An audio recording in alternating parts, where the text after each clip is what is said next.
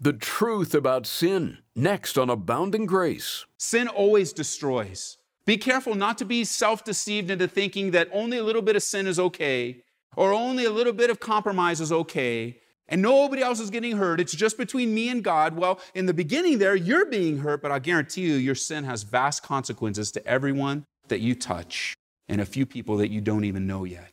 Sin is always harmful, always devastating, and you know, Paul wants us to know. He wants us to know that our old man was crucified so that the body of sin might be rendered inoperative, put out of business. This is amazing grace. This is unfailing love. That you would take my place. That you would bear my cross. You laid down your life. That I would be set free. Oh, Jesus, I sing for all that you've done for me. Romans chapter 6 tells us we are no longer under sin's dominion. As believers in Christ, we are now under new management, and that in Christ we are free from sin's power. That should excite and motivate you. Today on Abounding Grace, we learn that we're no longer a slave to sin as Christians. Pastor Ed Taylor brings Romans chapter 6 and verses 5 through 11 into focus. First, Pastor Ed introduces us to a religious man named Nicodemus. We meet a man by the name of Nicodemus in John's Gospel, chapter 3. Nicodemus was a Pharisee. He was a religious ruler. He had a religious training, and he was troubled. Jesus coming on the scene troubled him. He was concerned. All of his religious teaching were called into question. All of his religious upbringing were called into question. He was struggling. He was wrestling, and he wanted to understand what is going on. If this has been the entirety of my life, and my life has been dedicated to God, and what I hear from my rabbis and what I hear from Jesus don't seem to match, he's a troubled man. He doesn't really know what to do, but he makes a good decision. We find him coming to Jesus in chapter 3 of John's Gospel. Pick up with me in verse 1. It says, there was a man of the Pharisees named Nicodemus, a ruler of the Jews. And this man came to Jesus by night. Do you know that this is the first episode of Nick at Night? I wanted to use that one early just to make sure while you're with me. I want to make sure you're listening. You're all here together. Nicodemus comes to Jesus at night because he wants a dialogue. He wants to ask Jesus some questions. He wants to have this wrestling, this difficulty cleared up in his heart. And it says that he came to him at night and said to him, Rabbi, we know that you are a teacher come from God, and no one can do these signs that you do unless God is with him. What a struggle. He is between a rock and a hard place, and he comes to the right person and asks the right question. He says, everything about you, Jesus, tells us that you have come from God. And at the same time, what's not said there is everything about you, Jesus, is telling me that I was raised the wrong way, that I have misunderstood God's heart, that here I am, I'm a Pharisee, I want to serve you, I want to give my life to God, but Jesus, you're saying things that what I've heard, that you're telling me something different, and you're doing things that obviously God is with you. And Jesus answers in verse 3, Jesus answered and said to him, most assuredly, I say to you, unless one is born again, he cannot see the kingdom of God. Mark those words, born again. I want you to notice that born again, that phrase to describe a person that has faith in Jesus Christ, came from Jesus and not man. There's much to be said that, well, you know, that you guys have made that up. You have to be born again. You might be sharing the gospel with someone, right? And you're telling them about your life in Jesus Christ. They see a Bible on your desk. They notice that you pray, and they'll ask you, are you a Christian? You go, yeah, I'm born again. And then they'll say something like, oh, you're not one of the born againers, are you? Let me tell you, next time somebody says that to you, you can answer them, listen, there is no other kind of Christian but a born-again Christian. Jesus said this. He said, unless one is born again, he cannot see the kingdom of God. There is no other kind, only born again. There's a point of departure for the person that's born again. We've learned Paul defines it as the old man has died. There's a new man now. The old woman has died, and now being born again, you are a new creation in Christ. You're a new creature. Flip over to 2 Corinthians chapter 5. That's what Paul says. There is no other kind of Christian but a born-again Christian, even though it has become a cliche. You'll hear people refer to all sorts of things as being born again when it really doesn't have anything to do with what they did. They'll have somebody go up and they had a good ski trip and they go, oh man, I was born again on the slopes. Or, they'll go up and hug a tree and, oh, I was born again on that tree. And they'll chew some leaves and have some herbs and they're all born again. But I'll tell you, unless they have new life from God from above by faith in Jesus Christ, they're using that phrase wrong. People that are born again have a faith in Jesus. And if you have a faith in Jesus Christ today, notice in 2 Corinthians chapter 5, verse 17, therefore, if anyone is in Christ, he is a new creation. Old things have passed away. Behold, all things have become new. Mark that. We use it so often here. We quote it so often. I want you to see it in your own Bibles. In Jesus Christ, you're a new creation. The old things have passed away. Jesus defines being born again very narrowly and very specifically. It refers to a new spiritual birth that a human being receives when they place their faith in Him. Did you know that the Christian life actually begins with death? Death to sin.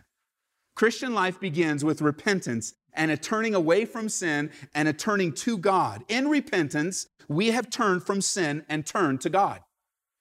Christian life actually begins with death. Do you know that repenting from your sin is one of the most powerful choices that you can ever make? The power of choice is wonderful. To turn from your sin and to turn to Jesus Christ, you become a new creation. Now, that doesn't mean that you're perfect, and it doesn't mean that you're sinless, that you'll never commit sin again. But what it does mean is as you turn your life to Jesus Christ, you are being changed day by day into His image. You are being brought into a place where, oh yeah, you're not sinless, but I'll tell you what, in your life, you know what you'll find? You'll find that in a practical way, you will sin less. You won't come to that place of perfection this side of eternity, but you will find a growing disgust and distaste for sin and sinful things in your life. Once we were in Adam, and if you weren't here last week, you need to pick up the study and looking at what Adam's life had done. Chapter 5 all the way into chapter 6. When you look and put these studies together, you'll find that being a part of Adam's family has brought us all into sin. But what Adam did and what we have in Adam can be reversed. And then in Romans chapter 6, look at verse 1 with me. Last time we were together, Paul asked the question. Because when you live a life that's based in the grace of Jesus Christ, that your salvation isn't merited by your works or your performance, then this question probably will come up at some point in your life. He says in verse 1, what shall we say then? Shall we continue in sin that grace may abound? And I'll tell you what, that's the wrong way to think, Christian. When you begin to start thinking of how much sin can I really get away with and still get to heaven? Wrong kind of thinking. How close can I get to the very fires of hell and not be singed? Wrong question. No, because you have a new life. Something radically changed in you when you repented from your sin and placed your faith in Jesus Christ. It happened in an instant. The old you died and a new you was created immediately in Jesus Christ. As Paul asked the question, what shall we say then? Shall we continue in sin that grace may abound? He answers it in verse 2, certainly not. No way. Don't even go there in your mind. And then he gives the justification. He says, how shall we who died to sin live any longer in it? And what did he do but paint a picture for us through the waters of baptism? He said, look, your water baptism is a great picture of what happened to you when you were saved. You went into the waters, and the waters represent life. You go into the waters and it represents the life of Jesus Christ. But then as you went out to the waters, to the pastor out there, and your pastor was praying with you, brought you under the water, that represented death. As your life went down under the waters. And symbolically, that beautiful picture of having your sins washed away. And of course, you didn't stay under the water. You did what? You came right back up into the newness of life. That picture symbolizes what really happened in your life spiritually. You are a new creation in Jesus Christ. If I could just get you to believe that. You remember I shared with you so much of my counseling, so much of opening the Bible with someone. So much of my time is spent trying to convince you that the Bible says what it says. I mean, it's right there. The Bible says you're a new creation in Christ. We pick up now in verse 5 where we left off in Romans 6, as Paul continues to teach us that we're no longer slaves to sin. He says, for if we've been united together in the likeness of his death, certainly we also shall be in the likeness of his resurrection. Verse 6, knowing this, mark that word know. We looked at it last week. This is something that we're to know and to understand and to grasp. This is something that we're to know and believe. There's actually 4 words in this chapter that we're going to look at. The first one is the word know, K-N-O-W, that you would know with certainty that these are the facts of your new relationship with Jesus Christ. He says, knowing this, that our old man was crucified with him, that the body of sin might be done away with, that we should no longer be slaves to sin. Next to the word crucified, you could circle it and write these words, rendered inoperative. The old man was rendered inoperative by faith. The old man, the old Bill, the old Gladys, the old Ed died. That's a good thing, you know? That's a really good thing to have the old you no longer alive and kicking. Now, I know you might feel that way because of the tendency of your flesh and your old habit patterns to pull you away from the things of God, but the Bible says the old you died, gone, done away with. And then under it says done away. You can also write next to the words done away, put out of business. The old man was put out of business, crucified with Jesus Christ. That by faith now you are a new creation. Not only that, but notice he says at the end of verse 6, that we should no longer be slaves to sin. We should no longer be slaves of sin. We should no longer be slaves by sin. As a believer in Jesus Christ, you are free from sin and death. You're free. Sin, as much as it pulls and tugs, is no longer your master. Did you know that sin is a terrible master? When we have testimony times on our Wednesday night services, we learn just what a terrible master sin can be. Just how many lives have been destroyed by sinful habits and sinful behaviors and sinful patterns and sinful actions. Why? Because sin is always a hard taskmaster. Do you know that sin also pays a wage? We're going to learn in chapter 6 of Romans. The wages of sin is death. Sin always destroys. Be careful not to be self-deceived into thinking that only a little bit of sin is okay, or only a little bit of compromise is okay, and nobody else is getting hurt. It's just between me and God. Well, in the beginning there, you're being hurt, but I guarantee you, your sin has vast consequences to everyone that you touch and a few people that you don't even know yet. Sin is always harmful, always devastating. And you know, Paul wants us to know. He wants us to know that our old man was crucified so that the body of sin might be rendered inoperative, put out of business. But there's a struggle, isn't there? Galatians chapter 5 says that the flesh lusts against the spirit against the flesh. The two are contrary to one another, so that you do not do the things that you wish. There's always a battle going on with that flesh, sinful direction in our lives where there is an attraction to sin, and there are times when we bite into it. We live in a society that likes to prop up individuals with what I would call, and I've seen the phrase before, a victim mentality. We live in a society that nobody ever wants to take responsibility for their own actions. It's always someone else's fault. It's always someone else's fault that this has happened and this has happened and this has happened when really the Bible places the responsibility upon us and the choices that we make. And it's amazing because so many people I talk to in the Christian world, many of you I've had this discussion with where I'll share with you, you are free from sin, and I'll have some response, oh no, Ed, I can't get out from under it. Oh no, Ed, it has a power in my life. Oh no, Ed, you don't understand how hard the struggle is. Isn't it amazing that we can stand here, we can sit here today, and we can rejoice in our salvation? So, oh God, you saved me. I'm going to see you in heaven. We're going to hang out for eternity. I love you. You love me. You've forgiven me of my sin, past, present, and future. But then when it comes into a practical life, the very same person that believes in their salvation doesn't believe that God has given you the power to get out from under sin. No, not even get out from under sin. The Bible says that you and I in Jesus Christ are no longer slaves to sin. So many times we're at where we're at because we've chosen to be there. So you have a major struggle right now. You're choosing to stay in the struggle. You're in a place where, man, I just can't get out from under it. But you're not willing to turn the computer off, are you?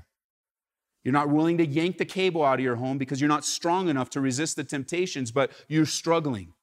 The reality is that God has given you and I the power to overcome and not be a slave to sin. We're going to learn in a future study that whoever you present yourself a slave to obey, that's whose slave you are. And there's only two choices: righteousness of God and unrighteousness of the world. Listen, you can be free today. You're free from sin. I say, oh, Pastor Ed, it's such a struggle. Indeed, there is a battle going on. But you make a decision today to say no to sin. You're going to build on that decision. You know what you'll make tomorrow? A decision to say no to sin. You know what will happen on Friday? You'll make a decision to say no to sin. You know what happens when that pattern gets developed over a month, over 6 months, over a year? You begin to learn the truth that you and I are no longer slaves to sin. You and I are a new creation in Christ. One of the greatest freedoms that the Christian has, one of the greatest freedoms that you and I have in our new relationship with God through His Son, Jesus Christ, is the power to say no. It's a powerful, powerful freedom. Paul often writes from a personal perspective. That's why I like studying the letters, why I like studying the Bible, because the Bible's full of real people going through real things, just like you and I do. And often Paul will write of his own experiences to help illustrate some of the things that he's trying to teach us. One of the things that Paul told the Corinthian church is how often he was imprisoned. He was literally imprisoned for the gospel many, many, many times.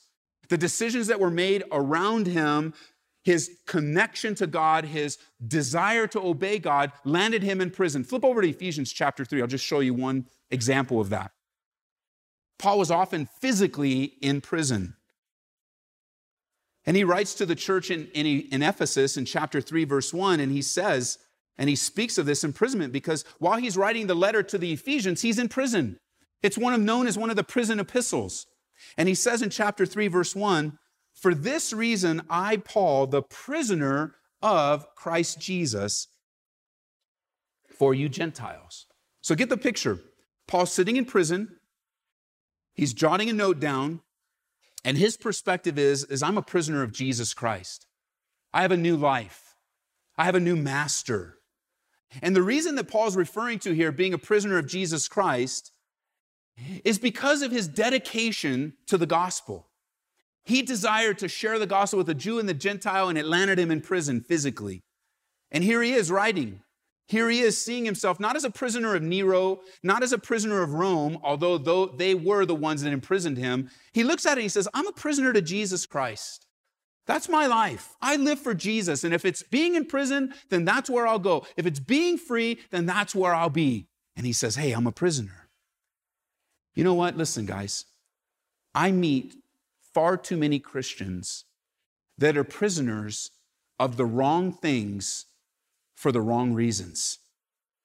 Prisoners of all sorts of things, because what has happened now is that sin has become so attractive that the temptation has been bit, and too many Christians are prisoners of the wrong things for the wrong reasons. They're not able to say, I'm a prisoner of Jesus Christ at this point, because they have found themselves in a difficult situation. You know, one of them that I see in our day and age is people that are Christians that are prisoners of debt. Just so overwhelmed and buried in debt that by the time their paycheck comes or the direct deposit comes through, the question is, what can we do for the Lord, honey? It's what bills can we dig ourselves out from under? And what I'm talking about here isn't the kind of debt that is used in order to use unrighteous mammon for the kingdom of God. I'm talking about this throwaway debt from a society that says, get what you want, when you want it. It doesn't matter if you have any money. I fell into that. I know exactly what that's like. There were credit card companies giving me credit when I didn't even have a job. And I would want things, and I'd go out, I think I want this, but I don't have any money. But hey, Mr. Visa said, go for it. And I had to learn the hard way. Not only did I learn with Visa, but then I did get a job once, and they hooked me up with an American Express. Nobody told me at the end of the month the whole bill was due. It's like, oh, man. I remember when we first got married, we didn't have anything, Maria and I. We just had this little apartment. We had a milk crate that I was an unbeliever that I had taken from the market, and that's our TV sat on the milk crate. I was an unbeliever. You got that? Okay, I don't do that anymore. Any milk crates I have, I've returned them. We had a little milk crate with the TV. Our parents had given us a bed as a gift for our wedding. We had a little lawn chair. I mean, we had nothing, absolutely nothing. And one of the things we had was this little cheesy radio. They didn't play anything. And so I remember a Circuit City opening up nearby, and I'm like, hey, I'm gonna go look at some stereos. So I got into my Bug and drove over there, got in. And this is the time when the speakers and stereos were like this big, man. They were huge, they were big. And I wanted a stereo for our apartment. We didn't have anything, no money, no nothing. And I decided on the biggest, most expensive stereo because they said I could charge it. And I said, great, I want that one right there.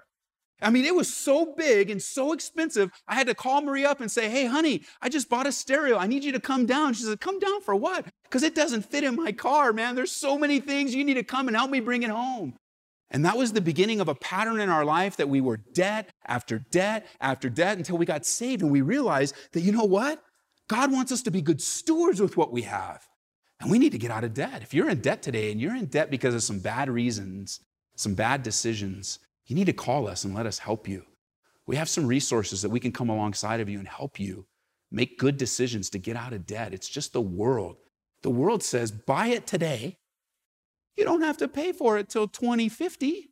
Don't pay, don't worry about it. And you're like, that's great.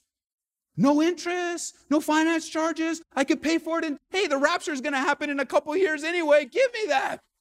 I want a whole bedroom set. That's what I want. Give me the whole bedroom set. I'll take that 2050. Hey. But what they don't tell you is that you start earning interest, that interest starts accruing to your account as soon as the breath comes out when you say yes. And it's not like the old days when they accrued interest monthly. Now it's daily, compounded daily. They break it down so that as you accrue interest, no payments are required from you. No payments are required and no interest is really expected from you until the day it's due, whatever year that is. And so when the day it's due, see, they understand something about us, that if we're that kind of mentality, they're going to wait till way back then to pay and know that they realize that in that time, there's a good chance that we're going to buy something else. And we're going to buy something else. And we're going to buy something else. All on this credit to the point where when it does come due, we can't pay it off because that's the deal. If you pay it all off, no interest. If you can't pay it all off, let's say you get to the end of the term and they say something like, well, I can't pay it all off. I just want the minimum payment. And they go, oh, send the minimum payment. Yeah, please do. As a matter of fact, we'll make the minimum payment $5 for you if that's what it takes. We'll send somebody over to pick it up for you. Just send in the minimum payment. You know why? Because at that moment, all the interest for all the years they said they weren't going to charge you are dumped right into your account, and you're so far in over your head that it feels overwhelming. You've become a prisoner of debt, prisoner of the wrong thing for the wrong reason. Not only that, I also find that people are prisoners of bad habits. And instead of just dealing with the bad habits, instead of believing what the Bible says about being freed from sin, there's all sorts of excuses. There's all sorts of reasons why I'm this way, why I can't change. When the Bible says you're free from sin, you're free from it. You're free. You have tremendous freedom in the Lord. Paul understood that. In Christ, we have tremendous freedom. Freedom from sin's control of our lives. This is Abounding Grace, and Pastor Ed Taylor is leading a study of Romans right now. You can hear these radio programs on our website anytime at aboundinggraceradio.com. Another way to go and grow in the Word is by downloading our app. Search for Calvary Aurora. This is a great way for you to take in the Word of God wherever you may be. It's not a bad idea from time to time to sit down with a mature, older believer in Christ and hear what they have to say about the Christian pilgrimage. Well, you might say that's the sort of wisdom you'll glean from Warren Wiersbe's book on being a servant of God. He shares in it what he wishes he had known about ministering to others when he began his walk with the Lord. Ministry, he says, takes place when divine resources meet human needs through loving channels to the glory of God. Request a copy today when you give a gift of $25 or more to Abounding Grace. Call 877-30-GRACE. And as the costs of being on the radio are growing, we're looking to the Lord to provide for us. If He's leading you to take an active role in the ministry, either through a one-time gift or ongoing support, please visit us online at aboundinggraceradio.com or call 877-30-GRACE. Well, that will do it for today. Come back tomorrow when Pastor Ed Taylor will pick up where we left off in Romans here on Abounding Grace. This is amazing grace. This is unfailing love. That you would take my place. That you would bear my cross. You laid down your life. That I would be set free. Oh, Jesus, I sing for all that you've done for me. Abounding Grace is brought to you by Calvary Church, Colorado, here in Aurora.